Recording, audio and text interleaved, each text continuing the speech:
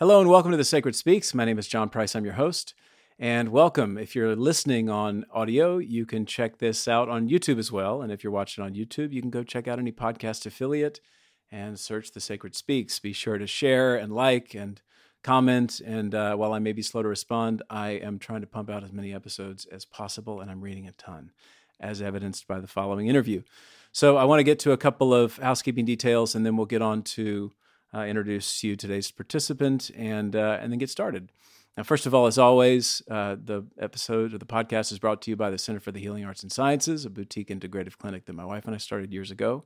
You can check us out at thecenterforhas.com. And we're growing, so we're moving into a new space, and we're also hiring some clinicians. So if by chance you're watching this and you're a psychotherapist who's licensed in Texas or would like to be, give us a call. Look us up on the centerforhas.com. The other piece is that, as always, I'd like to tip the hat to Modern Nations at modernnationsmusic.com. They've supplied the music, the theme music for the podcast.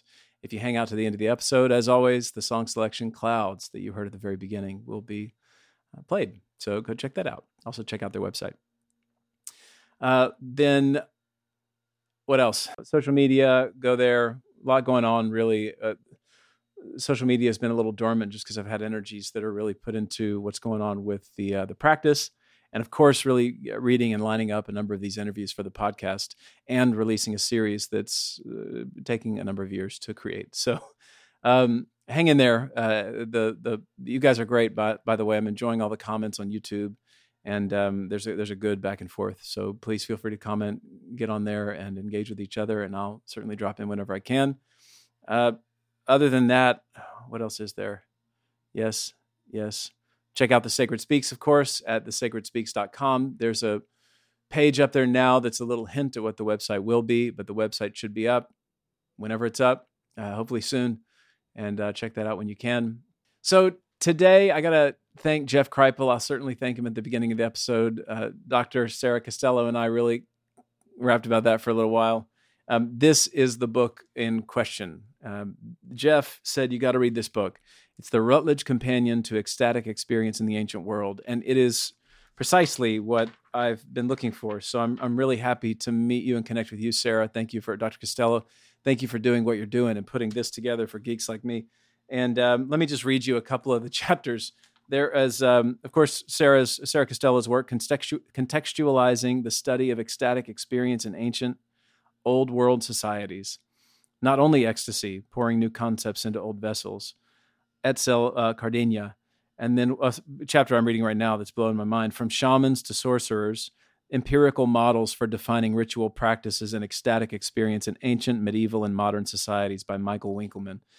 This goes on and on. Psychoactive plants in the ancient world, ecstatic speech in ancient Mesopotamia, ecstatic experience, the proto-theme of Near Eastern glyphic language family. Holy shit, that's a long title. And which is great, by the way. Dr. Stein, thank you for putting together this book. Dr. Foster, psychedelic art and ecstatic visions in the Aegean.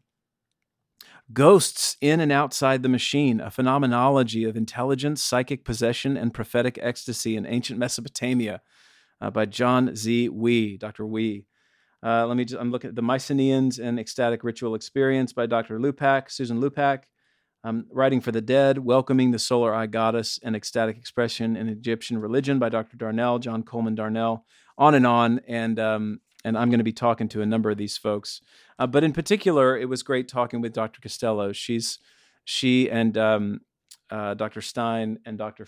Foster edited this volume and put it together for us. Rutledge is putting out an extremely expensive book. Textbooks, I could go off on this, have inflated their price so much. I'm sure they have some reason, hopefully, to do that, but it is not a cheap book. But it's a valuable book. I've certainly got advantage because I'm going to do a podcast on as many participants or many contributors as I can. But I want to read you Sarah's bio, a little bit from her CV, and then we'll get started. Dr. Sarah Costello has taught art history at UHCL, University of Houston Clear Lake, since 2014. She teaches graduate and undergraduate courses in the humanities and in the history of ancient art. She was the recipient of the UH Provost's Teaching Excellence Award in 2012. Dr. Costello's research focuses on the visual culture of the early periods of ancient Near East. In her writing, she investigates the social contexts of visual culture, especially how people store and communicate ideas and how imagery relates to religion. She's a project leader of a collaborative research initiative with Houston's Menil Collection. If you have not been to the Menil in Houston, it is one of the energetic centers of the world. I'm slightly kidding. And it's a fantastic place. The Menil is in Houston. If you're ever in Houston, definitely put the Menil on your list of places to go. Focused on the art of the ancient Mediterranean world, she's conducted field research in Cyprus, Turkey, Israel, and Greece, and in 2013 studied in Greece as a Fulbright Fellow in the summer session at the American School of Classical Studies. Basically, she's an all-around badass, and it was great to chat with her. Sarah, thank you so much. And I just want to jump in. I know I said I'd read her. I think you got it. Look up her stuff. I've got links to the book. Look below, as always, in the liner notes or the podcast notes, and you'll find links to a lot of this, what we're talking about. Check out the podcast. Check out Dr. Costello's work, and look forward to many more conversations on ecstasy and antiquity, art, psychedelics, religion, and the like. So thanks for being here. For now, we'll leave it there, and see you next time.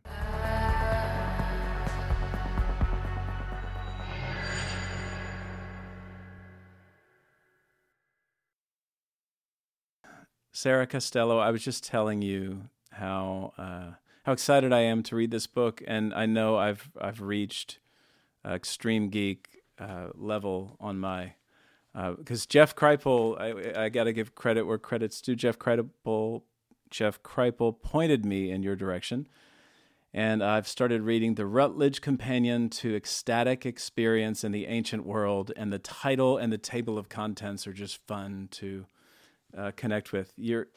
As anybody listening or watching, you'll know very soon, for those of you who've been following the podcast, why it's so cool for me to be having this conversation, because I think, Sarah, what your work is doing is really providing a new perspective and a new voice to this thread about religion and cult religions and mystery traditions and certainly psychedelics, but also alternate states of consciousness in general, and healing and soul work in all these different cultures. So I'm excited that you and I can connect in your arena and how you reflect on these subjects.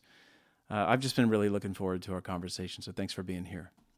Well, thank you for having me. And I also really appreciate Jeff Kripal putting us in touch. He's like, the man behind the curtain. Yes. So yeah, he's been a really generous colleague. I'm grateful to him. I think that's a universal of his. I think he's generous of spirit. And for anybody listening and watching, check out, I've interviewed him on this podcast 3 times. And I think I can't wait for the next time, because it's always a new opening. But this arena is something that the paranormal and religion and alternate states, ecstatic states, they all these disciplines come together in really nice ways. And I think just to let's tee people up a bit. First, I'd love for you to be able to talk about who you are and what you do. And then as we talked before, I really want to talk about your process related to how you come to the conclusions that you do as an art historian. Is you technically art historian, anthropologist? What's your title here? Yeah, it kind of depends on who I'm talking to. Because I'm an archaeologist, probably top, like that's probably category 1 is archaeologist. Also anthropologist, also art historian. All right, a seat at the table. We got 3 different disciplines in one person. Yes, good. Okay, yeah.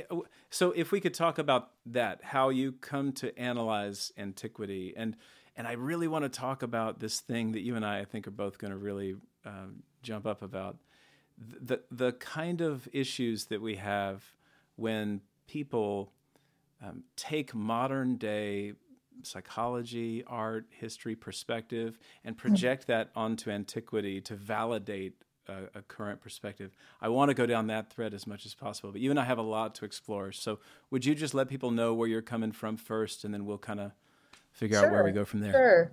Thanks. So, yeah, like I said, I guess I would call myself first and foremost an archaeologist. So I study the ancient world through the perspective of archaeology. So that's material culture, right? So that is the stuff that people leave behind, as opposed to a historian or a classicist who might be reading texts. I'm looking at the garbage, right? That people left behind. That's not to say I'm not interested in the texts, because I am, but there's only so much any one person can do, right? So that's not my focus. And then within that, and my husband's also an art historian, and I know he loves it when I characterize art history this way. I see art history as this like very, very small subset of archaeology. So it's the visually interesting stuff that people make.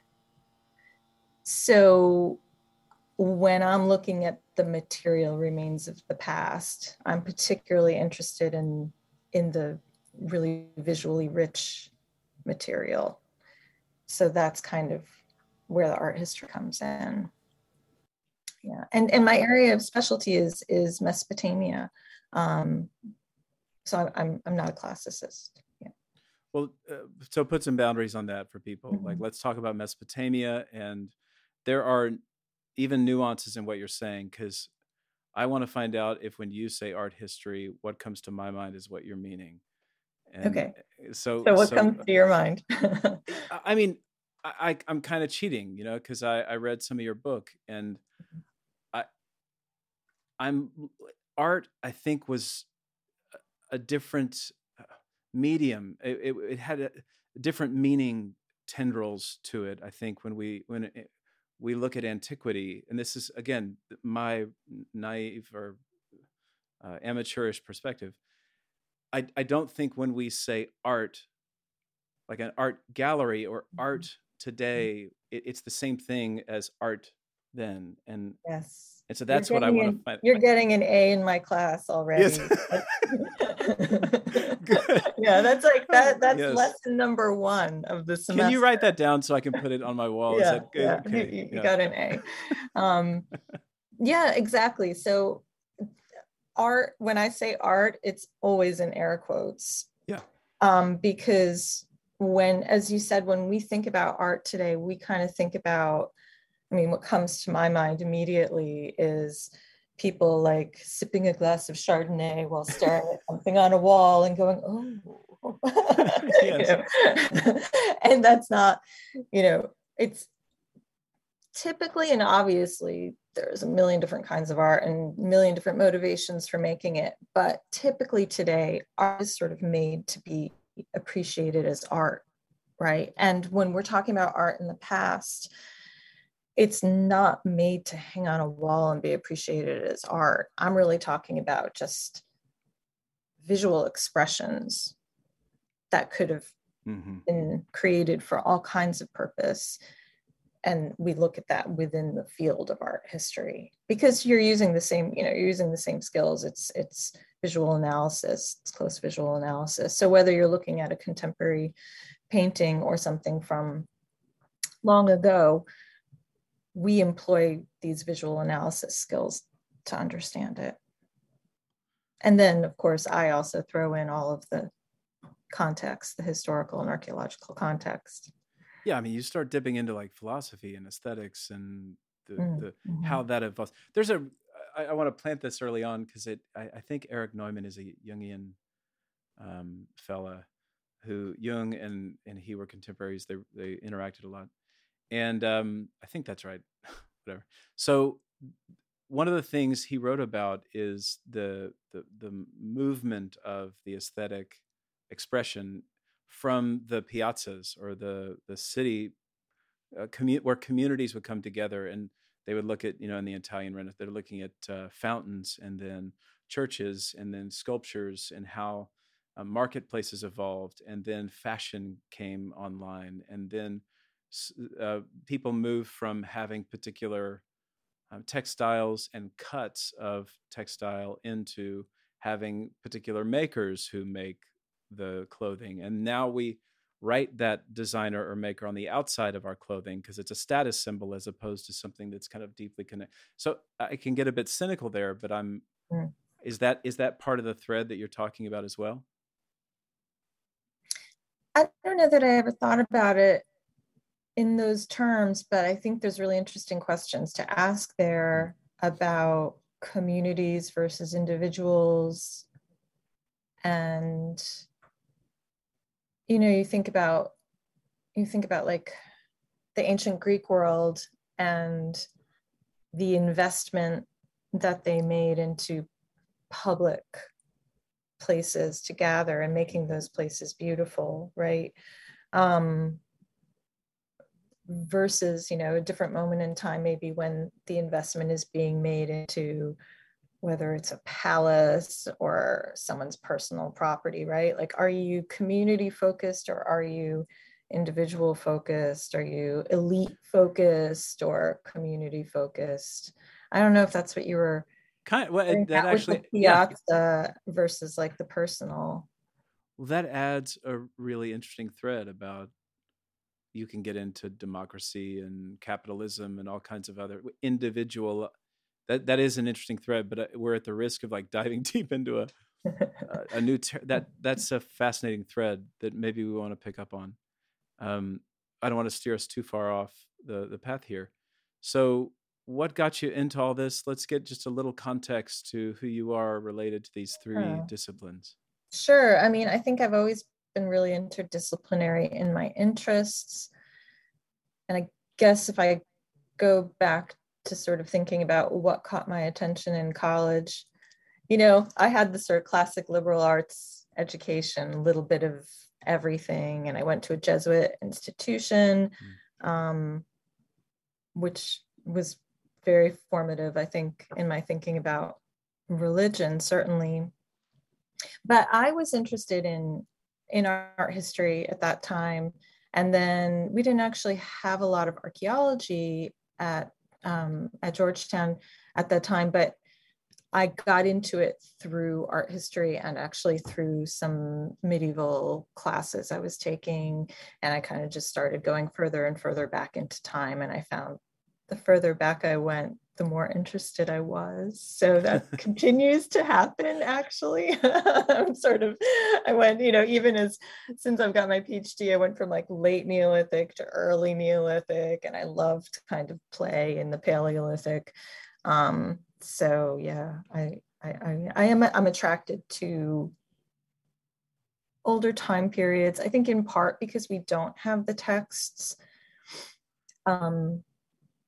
And it does make it feel more like, I don't know, I don't want to sound flip, but more like a kind of playground for your mind to problem solve in, right? Because we know so little that we have to build interpretations based on really fragmentary evidence. And then it's a matter of how do we do that and still do it responsibly? Like, not jump to too many conclusions, but still come up with something really interesting. And I think that's the part of archaeology I've always really enjoyed.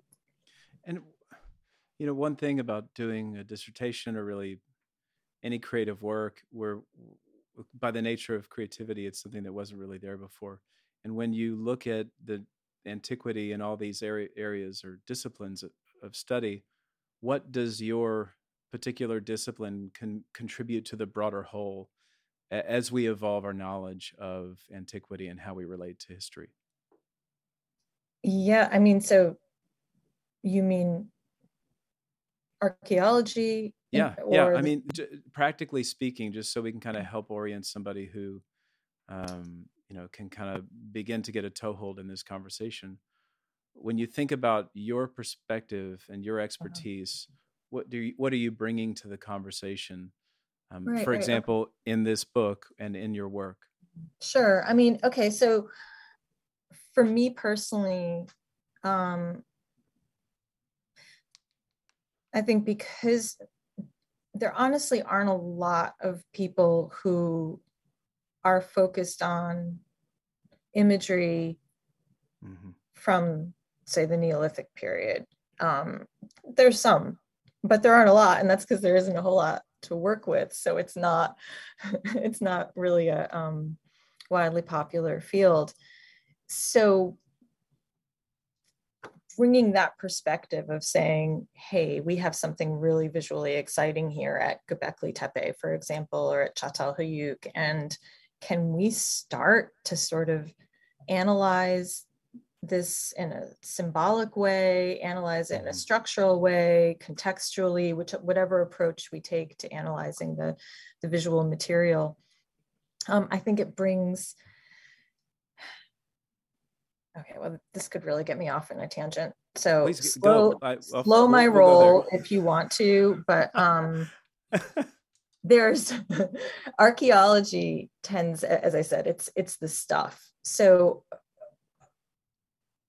it tends to focus on things that are kind of material and economic, right? Because that's what you find. You find evidence of what people were eating, or what crops they were growing, or what kinds of buildings they lived in, what tools they used. This is very sort of material economic stuff. What we don't find traces of archaeologically is what people were thinking about, because that doesn't leave material traces. If they write it down, that's when the texts become very helpful. But when we're talking about situations where we don't have texts, or even whole groups of people who didn't write texts, which is even in historical periods, a large percentage of the population, accessing what people believed, what they thought about, what their values were, is challenging archaeologically. And that's kind of the area I've always found particularly interesting, and hence art, right? Because when you are looking at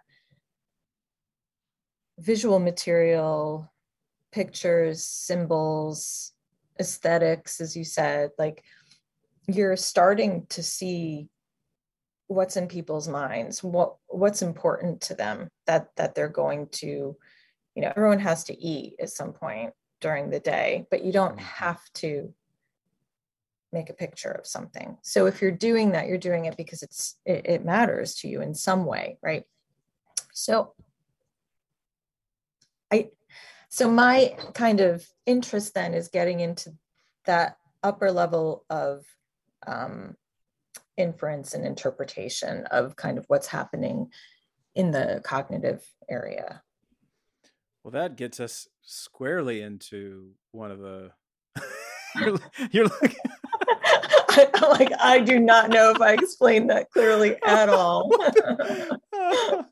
You didn't know. I mean, it gets us into looking at this issue about process, because your tradition is looking at symbols and expressions of seemingly, I mean, because I immediately go to this kind of archetypal paleo symbolic aspect of the ways in which we've expressed ourselves. And certainly we can get quickly into language and then psychology, and then like we can go all kinds of different directions. But what comes up for me there that I do want to get to today is, what's your process? I mean, how do you, I'm assuming that given the nature of interpretation, that you have to be very careful and aware of I just imagine that the academic container has provided you a lot of structures in order to not project too much into that. Or do you allow yourself to totally project into it? Because, like, do we go into that now? That's the question. Let's go there now. Okay. What is your process of how you come to know what you know? And then we can get to some of this book, because I want to quote you in a bit. Okay. But yeah, talk about the process. I would say I'm really conservative in my interpretive process, and if you think about a site like Göbekli Tepe, and for people who aren't interested, maybe we can put go there, a link to that. But this is an early Neolithic archaeological site in southeast Turkey that has megalithic stone structures covered with incredible images, carvings on them. I mean, this place is just full of really rich imagery and architecture at a time there isn't much architecture. Like this is way out there. And because it's so exciting, a lot of people are interested in looking at it, right? And so in something I've written, I sort of lay out like, here are in one paragraph, 5 different ways people have interpreted the images at Göbekli Tepe, right? You could look at it, you could call it this, you could call it that, you could call it this, you could call it that. And they have good reasons for doing that. I really shy away from that because I think even getting into things like archetypal ideas, or our minds are really complex. Yeah. And we can think about things, 1,000 different ways. So I don't want to assume that somebody who lived, 12,000 years ago was thinking about the world, say, in terms of like male, female, light, dark, structural contrasts or something. Like maybe we do that sometimes, but we don't do that all the time. So I don't want to impose that on their reading of the past, or I don't want to assume that a fox meant, wily like it does to us, right? Maybe foxes meant something entirely different to people who were living then. So I try to be, this is what I mean when I say I'm conservative, I try to be really careful about not projecting meaning into things. Instead, going back to what do we know? Like, what do we know about the time period? What other information do we have? So contextual information that I can use to try to understand this. And then, and this might interest you, getting into sort of cognitive science a little bit and the brain, and what are cognitive universals? Like, what do our minds all do? Like, when we see the world, for example, we categorize the world into, buckets of some kind, right? Yes. Because it's too much to take in. So this is just something our brains do to process information. So are there ways that I can take these really elemental cognitive universals and use them to help me understand how people were thinking in the past? And then when do you stop and say, okay, now beyond that, I can't say anymore because I don't know. So knowing kind of when I can say, hey, I think this might be happening, and then when I have to say, but beyond that, we don't know. So what I find myself wanting to visit with your early self, and what were the things that really blew your mind about this process that you're in, involving archaeology, anthropology, and art history?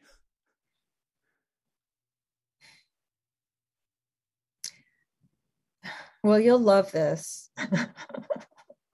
I think, when I talk about like being in college and kind of getting interested in earlier and earlier stuff, I definitely got really interested in sort of the period around early Christianity, sort of Gnostic texts, and like, where does Christianity come from? And what world was that? And what did that world look like? And how were people thinking? And how did these ideas develop?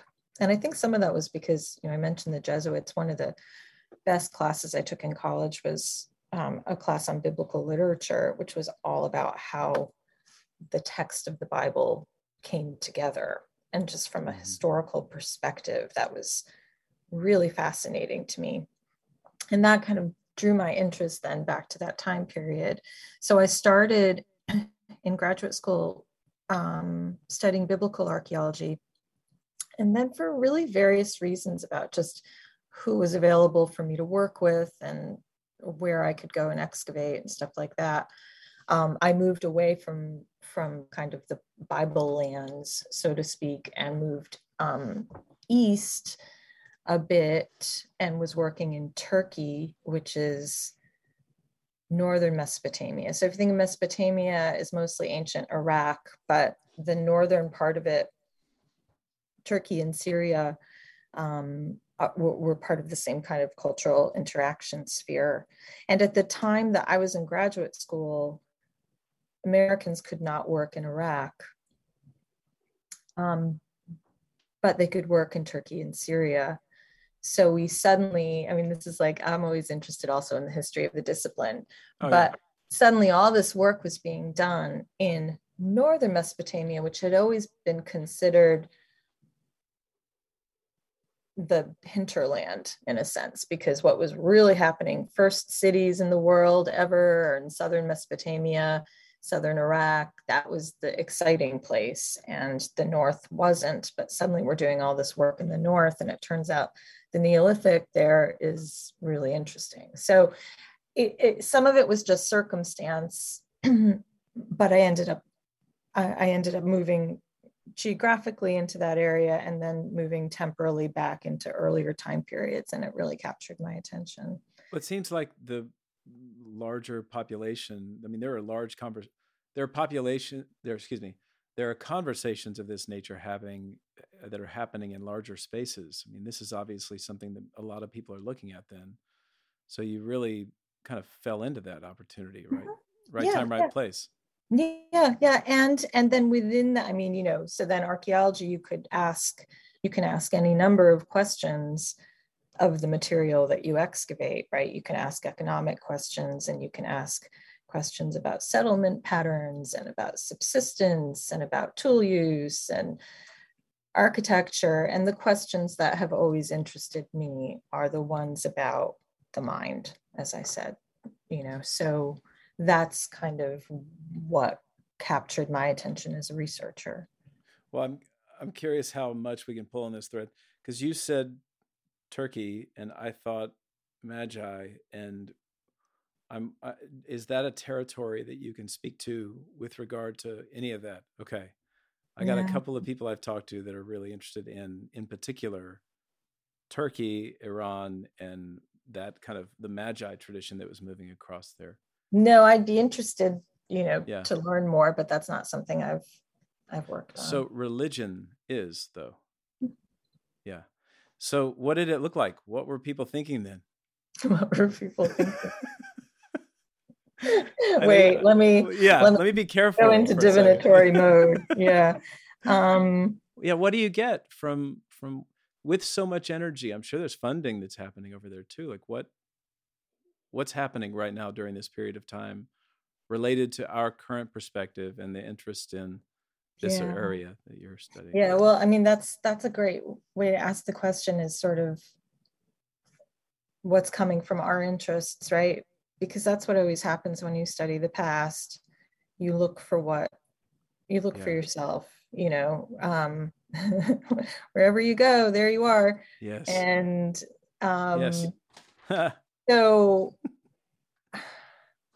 when we've, as a field, when we've kind of studied the time period, when I talk about early Mesopotamia, I'm talking about the Neolithic period and then up into kind of developing into the first cities. That's been studied really as a kind of economic question, right? Because we're, as a modern society, modern meaning the last 50 years, say, we're economically driven. It's like our only value in this country, isn't it? Is sort of capitalism. So I think it's really hard for us to get away from that and not think about things in those terms. So those are the questions: subsistence, trade, right? Who was trading with whom? Who had resources? It's like a big game of Settlers of Catan, and you trade your resources around the globe or something. And so it's all about resources and economics and exchange, and how those things are, I mean, it's true, right, to some extent, drivers of societal change and innovation. So that's the big overarching question. And what I've really been trying to do in most of the work that I've done is say, hey now, I think there are other things going on here. So seals, for example, I work a lot on seals, and seals are firmly in that economic category in terms of the way they are typically studied. They are used as part of economic transactions at that time period. And I kind of keep saying they have some really interesting pictures on them too, and they're not always used in economic transactions, and there's more to it than that, and we really need to think about seals differently. And could we kind of stop talking about economics for just a second and talk about the myths, the stories, the beliefs, and magic? Like, could these objects have been believed to really hold power that was being transferred through transactions? It's not something that I think people in our culture are comfortable talking about. I mean, this whole topic, right? I mean, the ecstatic experience in the ancient world book, the whole reason we wrote this book is because we were kind of tired of getting that, like, put on the brakes there. You're talking about something we're not comfortable with. We're like, let's push it out there. Get comfortable, people. Okay, so let's just take that and go there, because that'll yeah. So you're talking about a felt sense of pressure from a kind of older way of thinking that's not allowing for progress in thinking, right? There's a unconscious kind of, and sometimes conscious, suppression that happens, certainly in any circle, but in academic circles. Mm-hmm. And this is a subject, ecstatic experience, alternate states of consciousness, that has up until now been contained and at the baseline, so that it doesn't even get out. Like these papers, these ideas, they're not even getting out to be discussed, and now they are. Mm-hmm. Well, that's very exciting. So yeah. Why do you think? Well, hang on, before we go in, let me read this, because this book has blown my mind. Again, great read, and I want to start with your words and use that to jump in, because it was in the first. You just started off this way. Sorry, that is, that's you. Yeah, there we go. Ecstasy, trance, soul flight, these powerful and potentially transformative elements of ancient experience have long been left to the fringes of archaeological research. This is due in part to our own cultural unease with the esoteric. A historiographic review reveals several key reasons why archaeologists may have shied away from this subject in the past, so on and so forth. So, leading with your first three concepts or ideas in the introduction of your chapter 1 in this book is ecstasy, trance, and soul flight. Thank you for that, because this is the reason why I want to get into this. I'm very interested in the psychology of religious experience and how we make meaning in our lives. And so I think, and Jeff Kripal, certainly we can talk about him, but because the things we don't understand get kicked out of healthy discourse, and just because we don't morally align with them, or we don't like them, or they don't match our current value system. I love this thing you said about when you look at the past, you look for yourself. And so we have to really position this in a powerful space, because these are powerful forces that exist in us, just the nature of what we're talking about. So talk about that. What have you seen in your trade? Because it sounds like these ecstatic experiences are all over the place from my perspective, but mm-hmm. that's one thing I've been excited to talk to you about. Yeah, and what's great is, and our book doesn't even scratch the surface, and apologies to people who are out there saying, hey, why didn't you ask me to write a chapter in your book? I work on this stuff. People are working on it, right? And they have been working on it. it's just very difficult to get those ideas into the larger discourse, right? To get other people to accept it and talk about it. It just keeps getting pushed aside as being sort of fringe. And I kind of came up against, and some of the early work I was doing on the early Neolithic and on the images, when I encountered David Lewis Williams' work on caves and the shamanic interpretation of cave art. And I immediately saw in what he did parallels to what I was looking at from this, from the Neolithic, which is later. And I thought, oh my gosh, this is a terrific sort of opening for me to understand these images. And it all kind of made sense. It really fit. And as I said earlier, I am very conservative and careful in the way I interpret things. So while I'm proposing that kind of a model, a sort of shamanic model for understanding some of the images on early seals, I'm also really open to someone else coming along and saying, yeah, no, here's why not. Let's look at it this way instead. It's just a conversation, right? Mm-hmm. So I'm making my contribution to the conversation and someone else can make theirs. But coming back to your question, as I started to kind of develop my argument, I swiftly realized that there were going to be people who weren't going to like it because of the reasons I sort of talk about in that chapter. People who are, hey, that sounds that sounds too, too 60s, that sounds kind of too fringe, or we don't talk about shamans, that's too universalizing. There's all kinds of reasons to just say we're not going to talk about that set of things. We also don't talk about how we're basically in an alcohol cult in the United States. Can you say more?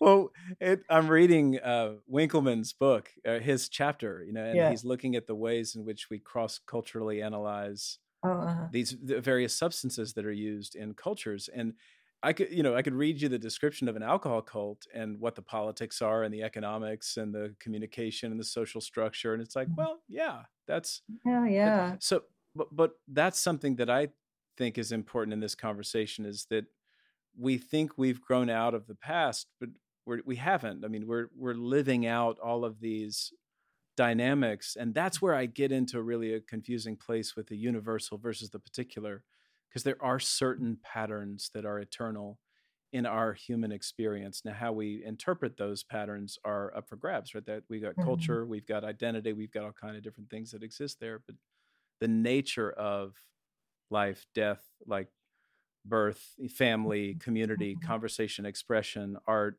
these exist seemingly cross-culturally. So when I make the comment about an alcohol cult, I'm really kind of being tongue-in-cheek just about how we aren't conscious of the culture and the religious norms that we live in, because we lack a real understanding of what religion is. And I think that's what's so powerful. When we look back at antiquity, we can say, oh, there's these powers and forces that are a little more early in our evolution, and we can get shreds of reflection of what it's like for us, being that we're like fish in water trying to view ourselves. Yeah, so that was the point that I really I wanted to make strongly in the article that we wrote, my co-editors and I, for The Nation, this piece, right? Which is sort of the reaching a wider audience, which is something maybe we should talk about too. But I don't think it came across as clearly as I wanted it to in there. But the idea that like people today are dealing with a lot of stuff, right? There's a lot of anxiety. This is your whole job. You help people deal with this, right? People are dealing with a lot, and looking to all different kinds of means to help them through that process. And I think it really is powerful to be able to look back into the most distant past and say, guess what? People always needed ways to solve those problems, to find community, to connect with something bigger than themselves. I think we have these incredible brains that, I don't know, I'm like an amateur. I'm interested in evolution in a very amateur way, right? That's my like little dip my toe in anthropology thing. But what with evolution, you get sometimes these unwanted byproducts, right? Like our brains are capable of so many things, but I feel like an unwanted byproduct is like the noise, the anxiety, that we know there's too much all the time, and we're social, but then you get too worried about the social, right? You need the social, but everyone's also freaked out, especially right now, right after the pandemic. Everyone's like, people. So trying to deal with our own brains, I think you need a kind of ordering in the universe, whether you want to call that spirituality or cosmology or belief or something. And knowing that people in the past were using some of like similar techniques of ecstasy, right? To try to transcend the noise a little bit. I find that a really reassuring idea, that this is something that's universal in a sense, right?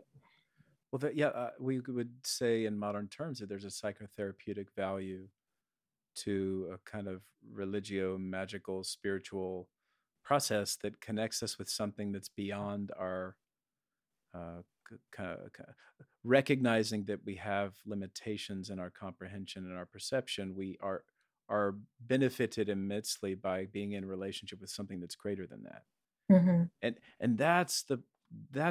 we could say that's a universal, right? Is that I want to let you be my teacher for a minute, and you push up against me when I make mistakes. I'm careful about universals, but I do think that's probably in some sense a universal. Now, whether that means on an individual level, no, but like generally in the human population across time, sure. And so am I in I get to talk to really cool people who are experts, so I get to mine this territory. Am I fair? Is it a fair statement for me to say that as closely as we can imagine, there are these eternal patterns that show up cross-culturally, and one of them is a relationship with the transcendent, or some image of the transcendent spontaneously emerges in cultures across time and space through our human development? Yeah, I would be hard pressed to find an exception to that. Yeah. And so take from that what you want to, right? Does that mean people are seeking it and finding it because it's there, because there is a God of some, or is it a way our brains are dealing with themselves, with with their big braininess? Is it something more like what Kripal might write about this, or some of that tradition of the kind of radio filter model? Yes, I think is super cool. it is. Yeah, maybe, like, it's not my job. The brain as intent. It's not my job to say. I really loved when I was doing the research for that chapter, and I found Margaret Mead, because Margaret Mead is sort of, classic anthropologist. Like, you cannot argue with Margaret Mead, and she got into the kind of paranormal a little bit, and her quote was like, "Don't confuse study with belief." Like Hmm. if people are having experiences, study them. If if people are having ecstatic experiences, study them. Whether we believe some belief behind it is, I mean, it's not even really, it's not the point. It's not my job. I'm sure it's someone's job, but that person would be a religious specialist, which I mean, a priest sort of person. That's their job to say I what's had really a going on. All I can say is, yeah, people are doing this. The behavior is there, the experiences are there. What it means about the universe is like totally beyond me. that's and I like that space of uncertainty. There's a book that's been on my desk for a while called The Cloud of Unknowing, and it's this mystical recognition of mystery. And what I can't understand is that so much of our current religion is so declarative, and I really struggle with that, because the further I push into religion, the more and more I understand the kind of how mysterious that this whole thing is, and that's exciting. I just think Mhm. it scares a lot of people to what happens after you die. We have no idea. Like, isn't it interesting that we tend to imagine, though, that there is something there, and Mhm. that me not making a claim, or even stating that with a question mark, is not meant to be offensive, but just to recognize that there are aspects of reality I can't possibly comprehend. Yeah, yeah. But see, this gets into your territory, because then you have these symbolic expressions of the ways in which human beings have worked this stuff out: Mhm. relationships, sex, alternate states of like birth, reproduction, all eating, family, these core values that are expressed, and we hurt when we don't get them. And that art on some level picks up our way of representing those mysteries. Mhm. How are we Sometimes. see, good, yes, say more. Well, I mean, that's one of the things that I find also really fascinating is, I don't know, is it just the chance of archaeological preservation and discovery, or we have these moments, I mentioned Göbekli Tepe several times. We have this Yeah. sort of early Neolithic, well, you could say Paleolithic, first of all. You have, this incredible visual expression that you find in caves, not only in Europe, but elsewhere in the world. You have this early Neolithic sort of Göbekli Tepe and related sites. And then you have a late, middle to sort of later Neolithic, just this one site, Çatalhöyük. There's other things too, but Çatalhöyük is the really exciting one with just crazy stuff painted on walls. Um, but but in between, right, things go quiet. And Hmm. what's happening then? Like, why aren't people carving stones full of crazy pictures and putting, making masks, and maybe they are. I mean, that's so that's the other thing about archaeology, is you never know, because maybe they were doing all these things, but they were making them out of materials that didn't stand the test of time, because it's all ephemeral and we've lost it. And that's a likely answer. But still, it does seem like you have these, you um, gaps in that evidence. And if it is so important, if it is a universal, right, why is it so much more intense at some moments than others? And does that reflect, and these are the questions I find myself asking, right? Does it reflect moments of stress in a society? Is it Hmm. anxiety? Is it change? I read once someone's idea, sorry, I don't remember who, about Paleolithic cave art,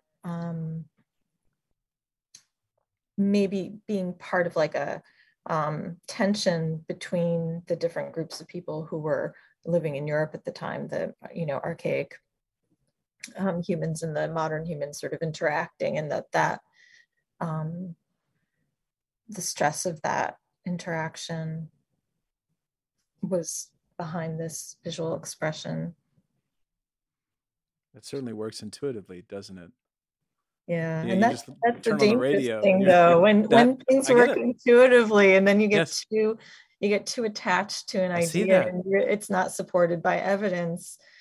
But That's fun. what I like about what you're doing here is you have the voice of a skeptic without falling into cynicism. You know, it's almost like in your training, you have just inborn in you this kind of like, but maybe not, you know, and so it's to keep you from getting too fixed because Mhm. you're the investigator. And if you don't go through your judo training and learn how not to like give into the dark side of the force and speak in absolutes, you know, that you're, so that's a real healthy narrative or a real healthy ethic for you. But I do want to when you were saying gaps, I was ready for you to say cycles. And I notice, and so with you nodding, I want to look through that because if we can look at history and see certain cycles related to culture and the interplay of the, you know, the economics and government, then I think that's a pretty cool narrative. I don't know what it does for us because we tend not to even look. I had a friend of mine once say that when the Desert Storm is happening, he wishes that the people in power would have read Thucydides and just simply understood that this is not a new reality for us, the way that we fight each other and Mhm. how what happens in the aftermath. Um, Yeah. but Oh, yeah. but you noting that we need to be careful is a really good reminder that I'll take and hopefully internalize because I that's something that I when the intuition and you risk seeing your own face in the mirror of antiquity, your anxiety spikes a little bit and says, "Hang on, let me pump the brakes." Mhm. Yeah. The big questions to me are the really interesting ones, like you're saying, big cycles and ways of kind of understanding patterns. Yeah, that's what we all want. And then when you if you open the Journal of Archaeology, you're going to be like, whoa, that's not what they're doing. Like, you just spent that whole article talking about 3 potsherds. I mean, it's so, even though the big questions are the interesting ones, you have to do the granular work, and it's really hard to back up the big narratives with the kind of evidence you need to back up the big, and there are some, the like big history books that do a good job of this, of creating a narrative, creating a story, and they're popular for that reason, because they found a story through human history, right? And that's really attractive to us. We love stories. I love stories, and I appreciate when scholars can do that. It's what I try to do I teach one survey class that's kind of, cave to cathedral. Nice. And you have to have these stories that go through it, so it's not just a, blah, big Mm-hmm. pile of unconnected facts. But at the same time, those stories, I don't know how to put it, but like, it's challenging to make the story hold up really well to the evidence, simply because there's so much variety in human experience, right? When you try to make any generalization about people, you there's always going to be a, yeah, but what about Mm-hmm. this thing that doesn't support what you're saying? Well, what about this case that doesn't support what you're saying? So I like the big stories, I like the big narratives. I think they get people interested. I think they get our minds working in really good ways. But you kind of need to come back to the article with the 3 potsherds and say, but let's look at the evidence too and really see if it supports that. So let me chart our course for a sec, because there it seems like we could probably make a couple of moves and get into talking about the immortality key and kind of what that narrative is framed in for people, because that's certainly a popular narrative. Uh, so could we talk a bit about art? Could we move into art and ecstasy, an ecstatic experience, and Mm-hmm. what you're seeing, and then talk about this book related to the current kind of modernity's resistance to Yeah, um, alternate states of consciousness, and then go into the immortality key work that we were talking about. sure. Cool. Yeah, so art and ecstatic experience. I mean, I'm I'm still, this is something that I'm still kind of trying to understand in my own mind. Like, what is the connection? If you are making, let's just use really simple terms, making a picture in whatever sense that reflects an ecstatic experience, that reflects some kind of, shamanic journey, let's say. Um, is that because you just had that experience? Are you in the experience? Are you telling someone about the experience through your through storytelling that involves making pictures? And I don't know. I think it I think that again that probably depends on the context. Like if I think about Göbekli Tepe and these buildings that have the carvings and have this sort of huge um, anthropomorphic human formed structure in the middle and benches around the outside. These are community buildings, and whatever spiritual experience is reflected in all of that art is being shared with the community through that art. Um, and I imagine that there's an experience that people are having together, perhaps, but maybe they're also hearing about an experience that already happened. And I don't know that I'm ready to say exactly what that is. Do you get what I'm saying? I do. What and yet I'm also curious what what are the options? Like what, because the main question here is that I'm going through is, okay, like you turn on the radio and you're going to hear a lot of songs about broken hearts and relationships and sadness, and then you're going to hear songs about empowerment and various calls to action, and you'll hear politically motivated songs. And so I could go do a solid evaluation of music and kind of make certain um, inferences about why people might be producing that Mm. mode of Mm-hmm. expression. So there seems to, I mean, this art that people are producing is trying to do what with ecstatic experience? Like, is it a calling card? Is it a tribal expression? Does it mark a community? Is it related to death and one's understanding with death? Like how are those? Those are good options. Yeah. Okay. You see what I'm doing? Like I'm not going to Yeah. commit. Yeah. I mean, first of all, you'd have to be looking at a specific instance to answer that question. And you know,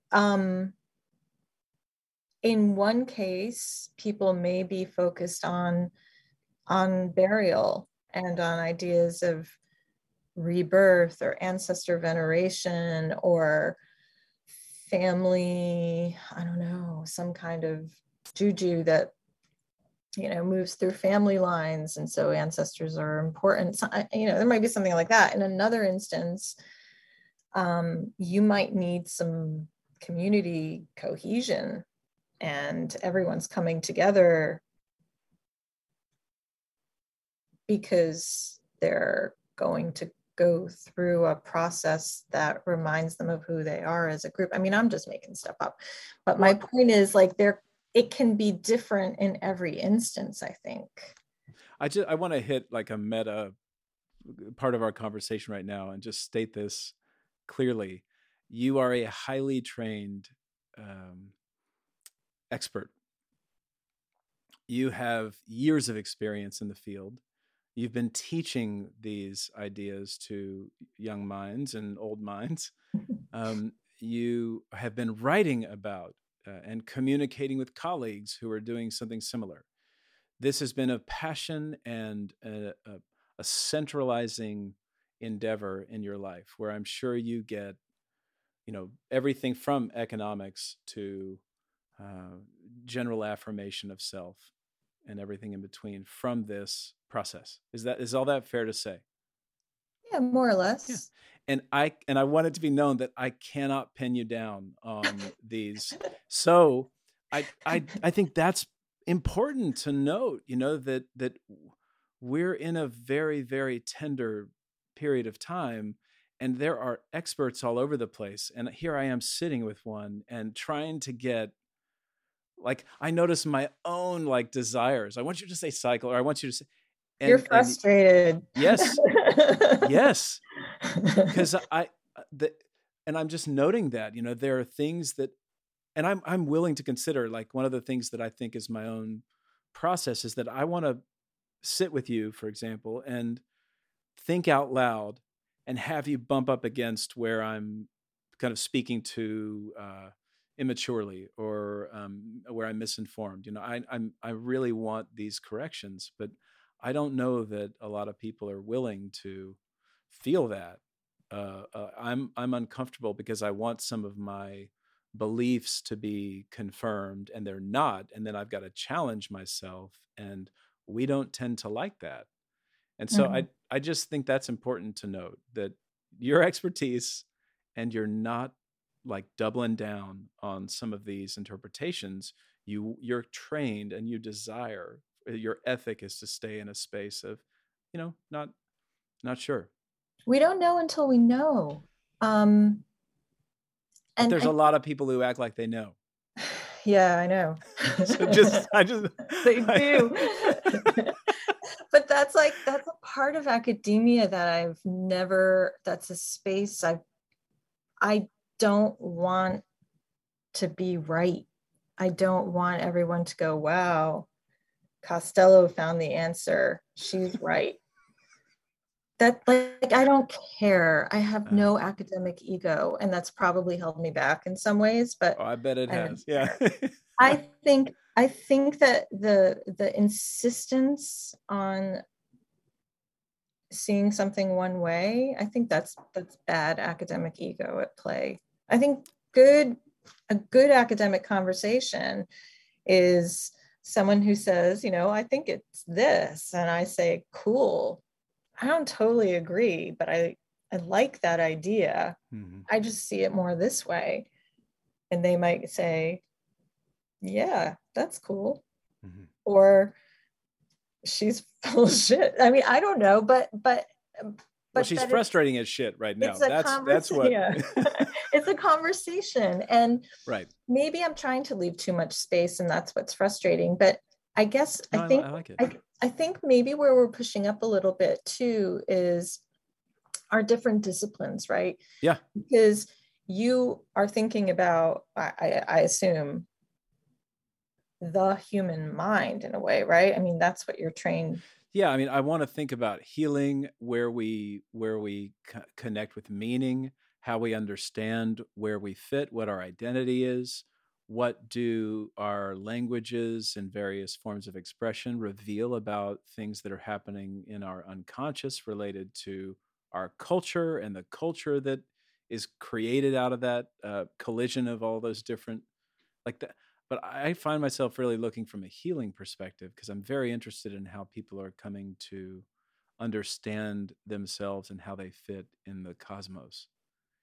Yeah, and I think you can find those answers. They just might not be packaged as tidily as we might want them to be, because I think part of my reluctance to settle on one particular answer is just human variability. If I've learned anything, it's that people are going to interpret the same thing Right. many different ways as there are people.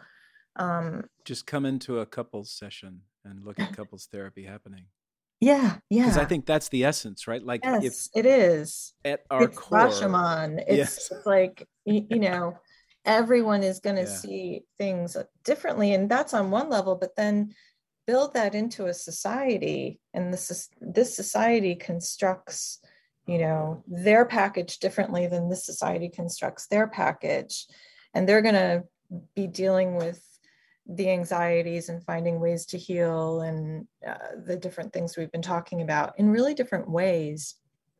Now, the universals, which is kind of what we keep mm-hmm. playing around with, yeah, like there do seem to be these patterns. And, Winkleman's chapter in this book is amazing because, I mean, he has been doing this work for decades, right? And what he's been doing is the work of an anthropologist, collecting all of that varied evidence and looking for the patterns, like you're saying, and saying, look, I can say that some societies have healers, some have witches, some have, these different sort of types of religious specialists, say, and these are the patterns. And he is like, he's finding those patterns by doing the kind of work that I'm comfortable with, which is look at all the details. Don't make an assumption. Even if it feels intuitive, I want to see the evidence. And he's kind of brought the receipts through his work. It's a great chapter. I'm going to be reaching out to him. Yeah, he's just an amazing person too. Yeah. Well, so let's take that opportunity and go there, because I'm curious how you got this book together and what your selection process. Because we haven't really even been deep into what's happening in this book. I mean, you're really doing an overview of these ideas that we're just lightly touching on so far. So take that and run with it. Okay. Yeah. So it kind of started with conversations between me. Sorry. My printer just decided to start demanding attention. I don't know what's going on over there, but I'm going to ignore it. So my co-editor, Diana Stein, and I were doing kind of similar work. We didn't know each other, but we kept finding we were looking at seals and looking at this type of imagery and kind of coming to some of the same conclusions. And I was like, hey, Diana, you seem like you're doing some of these things that I'm doing. And she's like, yeah, well, let's talk about a project. And I really give her so much of the credit because she was the energy behind this in a lot of ways. So, and then she brought in Karen Foster, who's worked on this in the Aegean area, Minoans and in particular.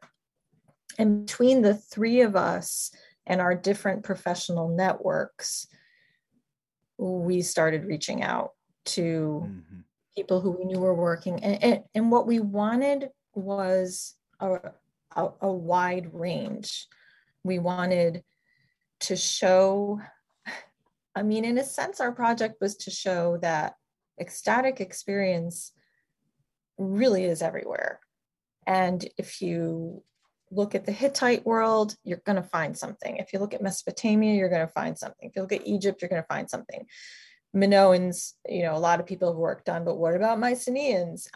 So we were doing this kind of by just talking to a lot of people and trying to, in some cases, push them a little bit and say, well, couldn't you though? Don't you maybe want to ask this question about, the Mycenaeans? Like, isn't there something that you would want to say about this? Is there ecstatic experience there? And in other cases, there was no pushing required. They were like, yeah, I've been doing this for 30 years already after for you. So we also wanted to get a range, not just geographically, like I was just saying, but how do you find the evidence? So what we call archaeological correlates, right? this is a set of behaviors and things, as I was saying earlier, that happen in your mind. How do we find traces of that materially? So let's get some archaeobotanists, and let's talk to people who know the texts inside out and what evidence is there in the texts, and let's get people who look at art, and let's get people who, so really trying to get the different types of evidence so that somebody who wants to understand ecstatic experience in the ancient world better could look through this book and say, oh, I see. So a scientist could look at traces of, in vessels or something and find traces of the actual materials people were ingesting, or somebody could look at the art, and you get a sense of the different sort of paths you could take to find evidence of ecstatic experience. And in some cases, it's slim, and you might say, okay, I can see that this, I don't know, text is talking about a ritual that seems to point to an ecstatic experience. Is it a smoking gun? Not exactly, but it's a clue. It gives us the sense that, yeah, this was part of their world. Like cannabis on the altar? Well, that's a smoking. That's a pretty good one. Yeah. Right. We need more of that. Yeah, I heard there aren't reviews out yet because the book is still new. So I'm interested in what the reviews will look like. But I heard that somebody who's in the area of Mesopotamia in particular looked at the book and said, yeah, very interesting book, but I'm not sold on the Mesopotamia part. I don't think they did this, which is hilarious to me, that someone's take would be, okay, it's basically universal, but not in Mesopotamia, like not my ancient people. They weren't doing it, right? No. It was much more proper and structured than that, or something. Yeah, people, it should be noted, people, we were mentioning Carl Ruck or Amon Hillman. These are people who have made these claims about drugs in antiquity or entheogens, however we want to, and they get axed. And it's a struggle, if you're trying to make this claim in the 70s, and right now it's of course different, but yeah, it's really interesting that we find that to be heretical and kick it out of the canon. And it comes back to that kind of seeing yourself in the past. I think sometimes when we look at certain ancient societies, Greeks, Romans, Mesopotamians, there are things that look so familiar to us that I do think some scholars look at the past and imagine it's like today, but with togas or something. And when they come across evidence that shows that, like, oh no, something that would look super weird to us was actually going on, it's uncomfortable, and they don't really like that. Now, there are plenty of other people who love that, who are like, oh, the past was super weird, let's read more. But I do think that sometimes people don't like this. I mean, it's just like today. Some people are accepting of, eccentricity or behavior that seems deviant to them, and other people really aren't. So a lot of it seems to do with sex. Yeah, often. Yeah. And again, that's like who we are as a society, right? Yeah, consistently repressing on some level, trying to eradicate. They, yeah, I think it's convenient that people look back on antiquity and they just kind of glance over the orgy scenes that happened, and they go, no, that wasn't involved in religion. Of course not. But it happened in antiquity too. And I'm getting out of my area of expertise. So, but what you have the Greeks, and then their neighbors in Italy were the Etruscans. Mm-hmm. And the Etruscans were into some kind of neat stuff. They were into divination and magic, and but the Greeks didn't really understand them, and sometimes really misinterpreted. So, and I can't back this up, but this is just something that I've read, that they had the same kinds of drinking parties, right? These symposia that the Greeks had, but the Greeks, only men were involved unless they were there for sex, because women didn't take part in that, Mm-hmm. part in any really public role in society except religion. So women didn't get to go to the dinner parties. Nice women, right? As we might say. But for the Etruscans, they did. You would go with your wife, just like today you would, right? You're going to go out for the evening, you go with your partner. And then evidently the Greeks saw this and just misunderstood completely and thought Etruscan women must be like essentially whores, that these women were sleeping around, because why would they be at a symposium if they weren't there to provide sex? Classic slut shaming from Yeah, slut shaming, misunderstanding. Yeah. and also just cultural misunderstanding, Yes. right? That Yeah. happens all the time today, but it happened back then. And when we look at the past, we do it. It's just, we have such a hard time looking outside of our own. That was a very long example, but you can edit that out if you wish. But No, actually, the more those stories come out, I like that. I really like those threads because yeah. it grounds it. I don't, and it's also like remember you said it's like a playground, and for me, I really do like hearing people who have been mining these territories speak, just free associate with what comes up. Thank you for that. So where does that take us? Because we're sitting in a place looking at antiquity, ecstatic. Oh yeah, you know what? I want to define a couple of terms. Because would you define what you mean when you say ecstatic experience, and what you think religion was at the time, and if that's an appropriate way to talk Yeah, about no, it? that's a really good question. I'll probably frustrate you by not answering directly. We know But this is going to happen already. terminology is tricky in this area. Yeah. There's kind of a history in the discipline, anthropology, archaeology, of trying to box things in a little bit so that religion only applies to, say, an organized religion with, I don't know, these three characteristics. And if not, we're not talking about religion, we're talking about something else, ritual or belief, or, so I don't really like that.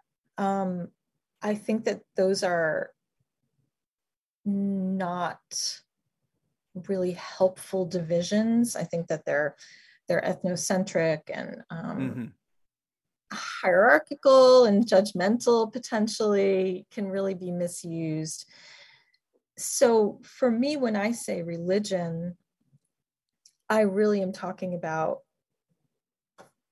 something spiritual, something in which people are engaged with the spiritual.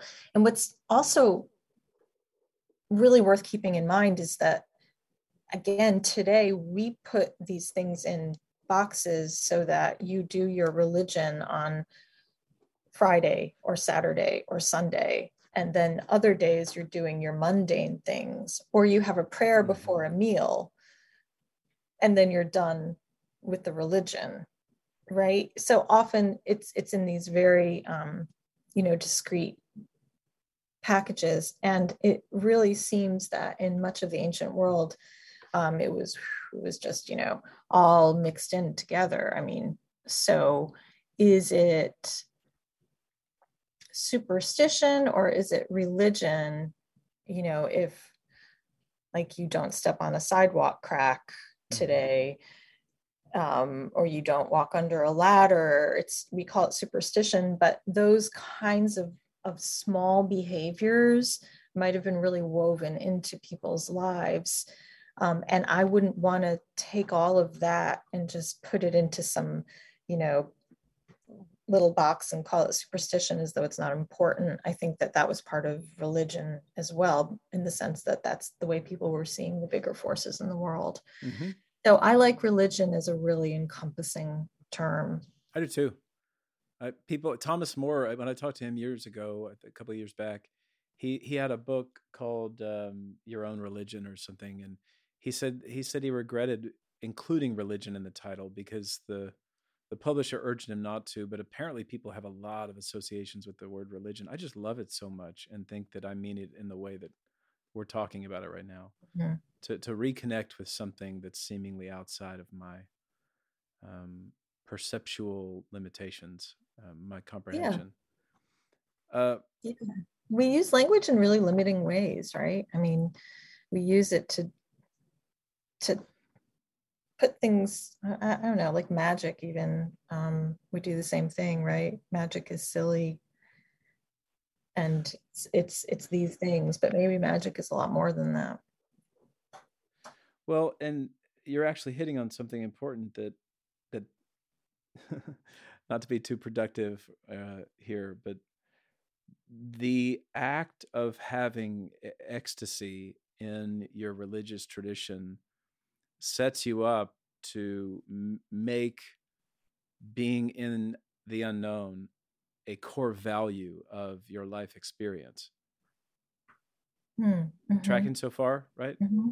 So if we're talking about a holistic model of human experience, then I think on a basic level, and this is where my psychologist hat comes out, on a basic level, when people they have not had reductive conclusions that they believe are right. So that's a harmful, toxic pattern.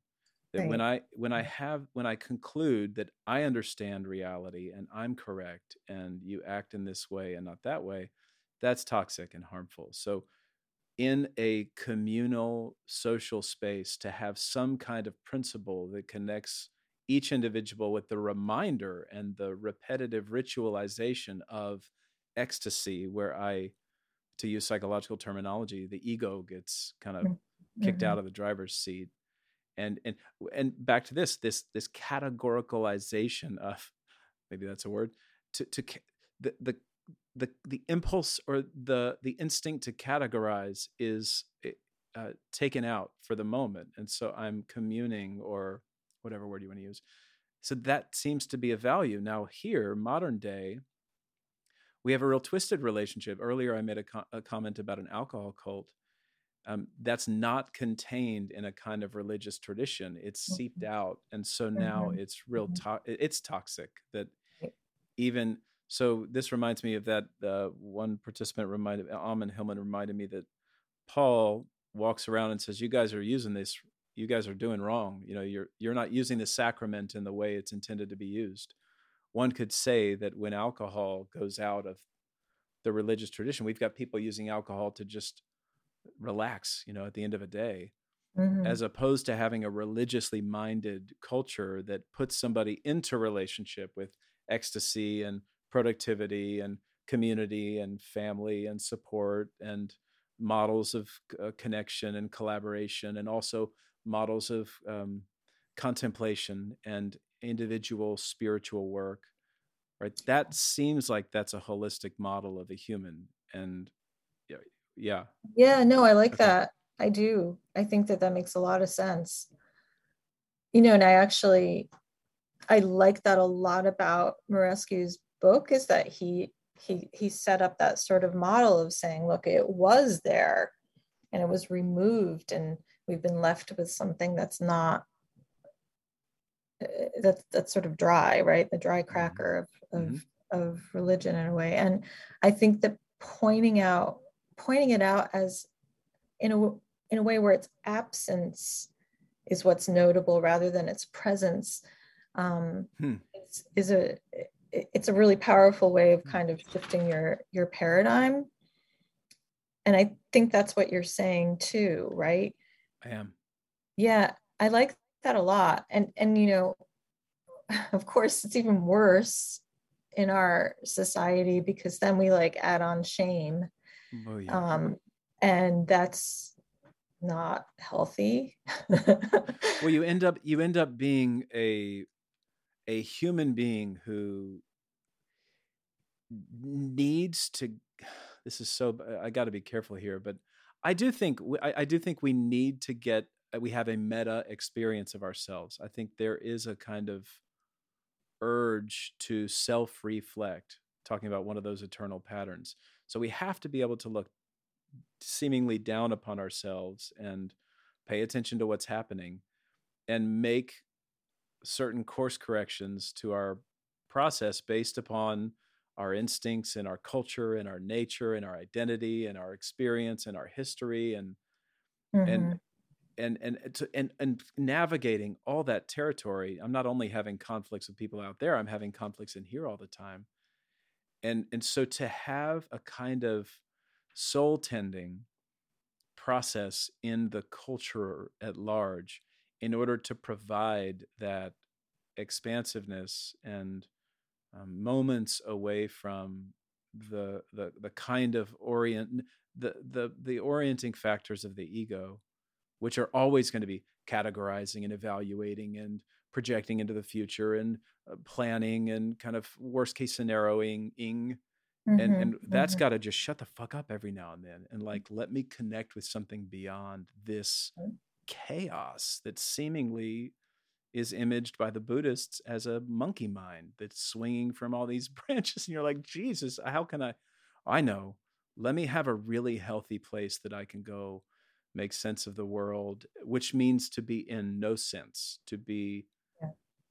in no cis, and I run the risk of romanticizing antiquity when I imagine that like some dude who's gone into a cave for 10 days and fasted and I'm sure is malnourished and miserable and has a vision.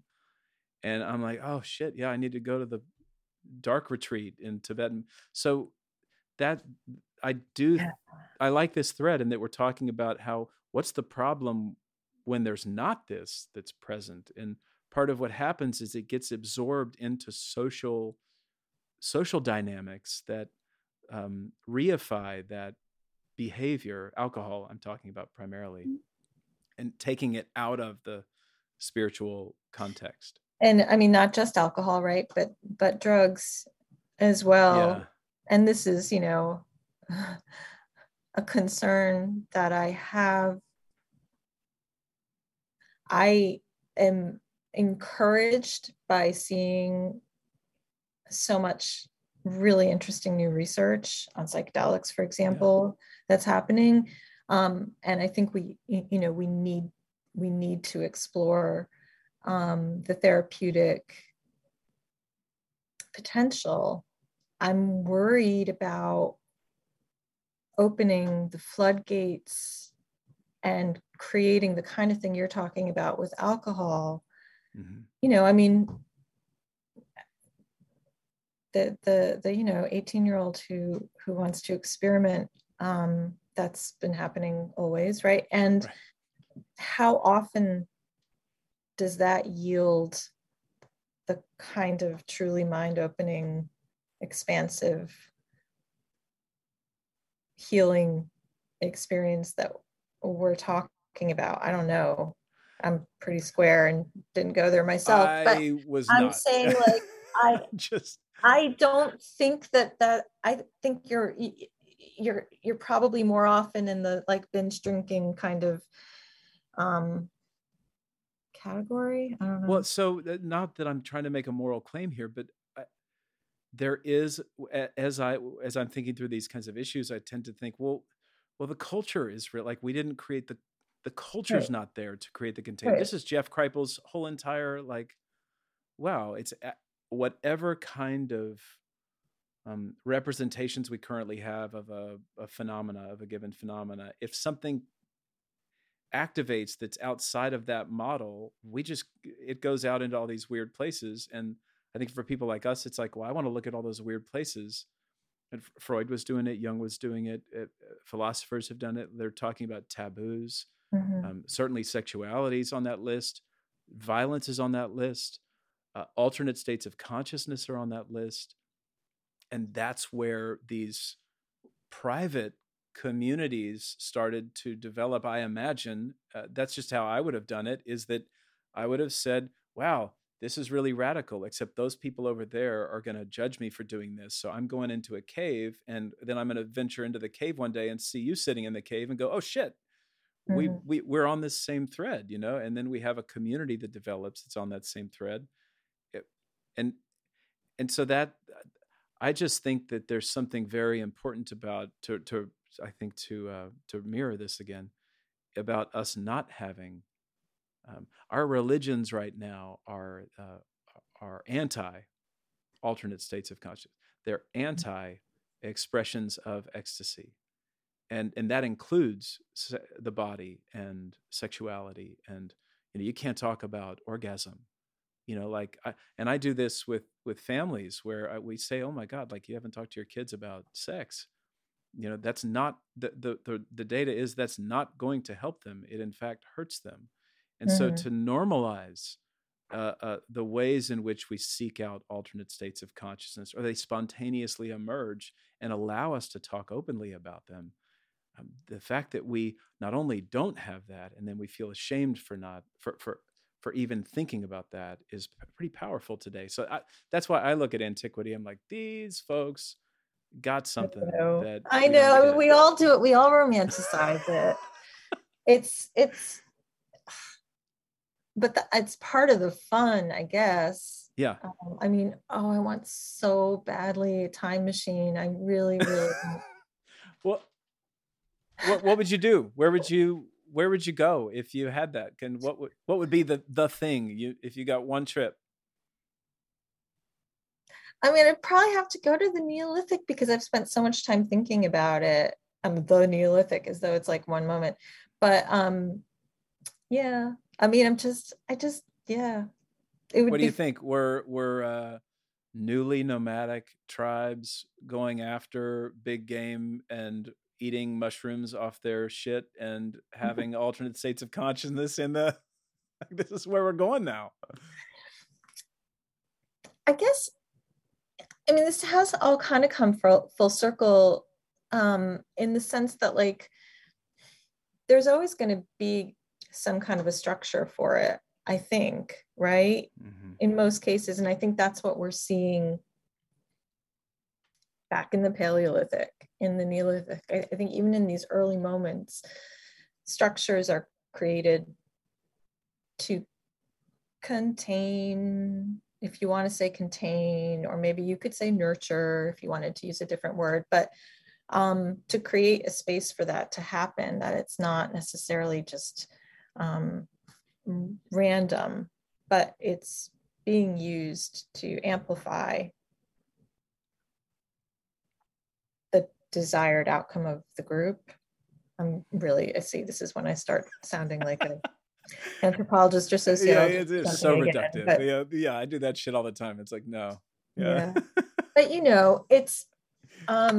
it's not like a free-for-all, I guess is what I'm saying. And it never was. Like, it was always ecstatic experience is sort of what I mean, but always probably, I know, but part of a structured and somewhat controlled set of behaviors. And I think what's interesting is seeing how those structures and controls change in different moments.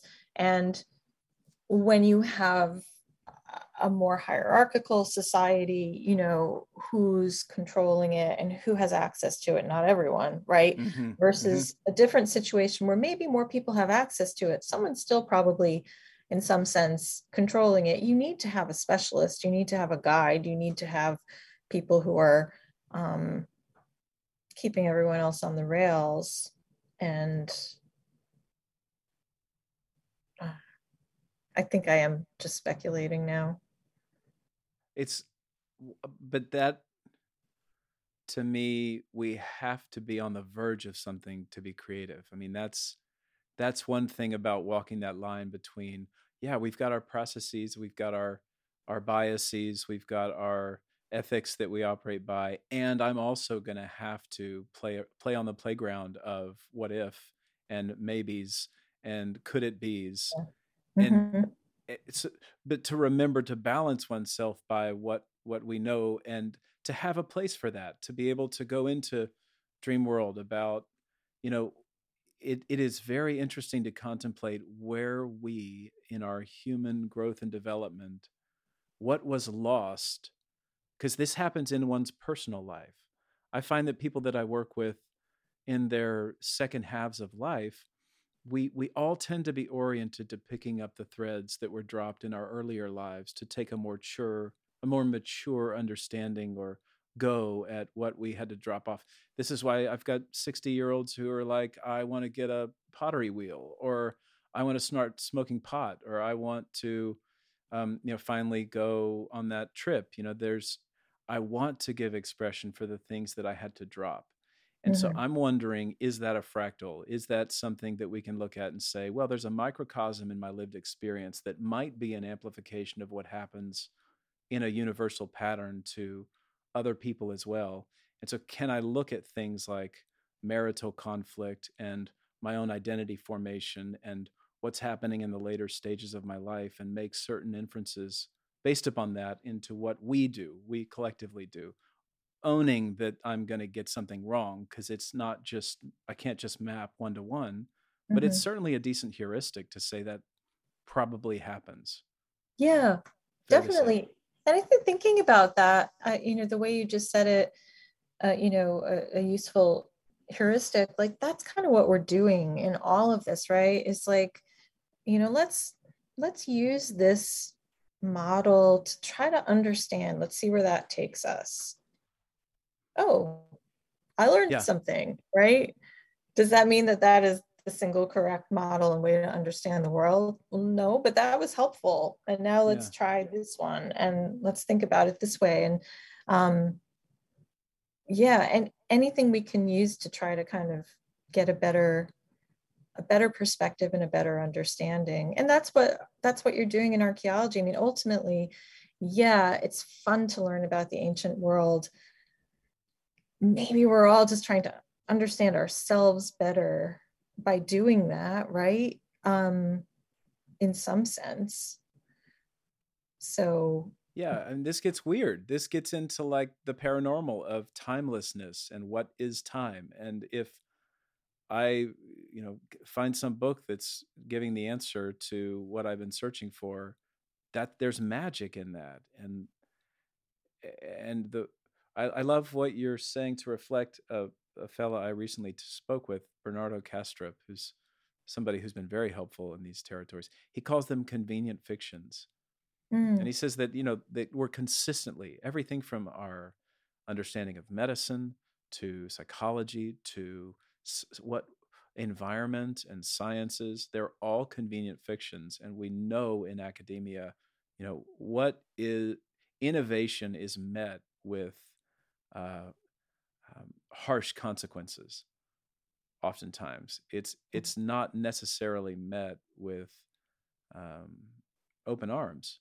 mm-hmm, Even back to what you're saying, we can't really talk about alternate states of consciousness because people go, no, that wasn't happening. And so finally, you've got the fire up underneath you, and you're putting out this book on alternate states of consciousness and ecstatic experience. And to me, it's exactly what I needed in this thread. As I told you earlier, I'm your perfect patient. I'm like, I'm so stoked to read this book. I'm tearing through it, because part of what when I talked to Brian Marescu, and life started to open up in ways that were pretty magical, because I realized, like, I'm covered up by all these books that are pointing toward this area that you're mm-hmm. researching. And so there's something really wild that's happening right now. So on that thread though, about Brian's work, what'd you think about when you read it? Uh, um, I love it. In a lot of ways, that was kind of my initial response was like, oh, this is awesome. Right. And then the part of me that's an academic was like, oh, I don't really like what he did with this area, or, oh, I'm not comfortable with that conclusion. So of course, I mean, that's how I read. I'm a critical reader, right? right. So it's kind of my job. So yeah, I definitely ran up against some of those places where like the narrative doesn't hold in my view, but I like the narrative. And that's sort of what I was saying earlier about stories. And in a sense, it's about who you're trying to reach and how you're trying to reach them. We need, I mean, nobody's going to just, maybe except you, is going to pick up ecstatic experience in the ancient world who isn't an archaeologist, who, you know, I mean, we really, now I will say, we tried very hard. We did an enormous amount of editorial labor on this book to make it a readable book, to make it It's something very readable. I'll push up against that. I don't think it's an inside baseball book. I think there's ample opportunity for people involved in these questions that, like, if anybody's been watching or listening to the podcast, this is your book. Like, but that's not what I meant. Like, I agree with you. I want anyone who's interested in those questions to read this book. But what I'm saying is, if you weren't already interested, okay, you might not. This isn't going to be on the New York Times bestsellers list like Brian's book. This thing, this beast, right? Because, you know, someone who isn't already interested in the subject isn't going to just pick this up and like, it's not, and find it to be a page turner, because it's the evidence, right? It's like I said, Winkleman's bringing the receipts. It's kind of like the receipts. For Brian's book, Brian is telling this story that is captivating and which I think is hopefully getting people really interested.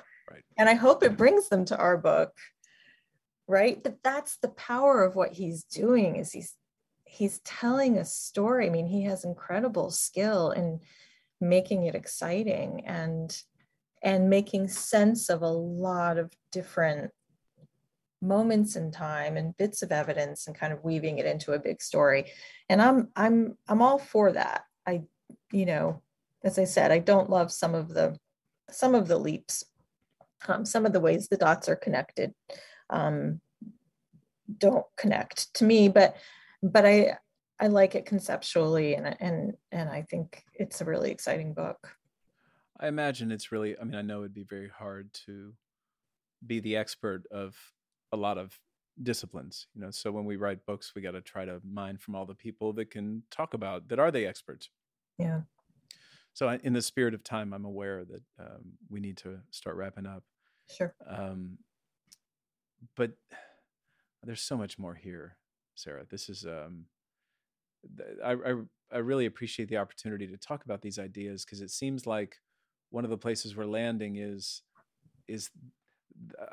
the what's not there, and it's not that, maybe that is decent, that we've lost something, a container for ecstatic experience, but it doesn't go away. It goes into very hidden places, or seeps into the culture at large and finds little shadowy ways to express itself. And usually this phrase dates me, but sex, drugs, and rock and roll all contain these ecstatic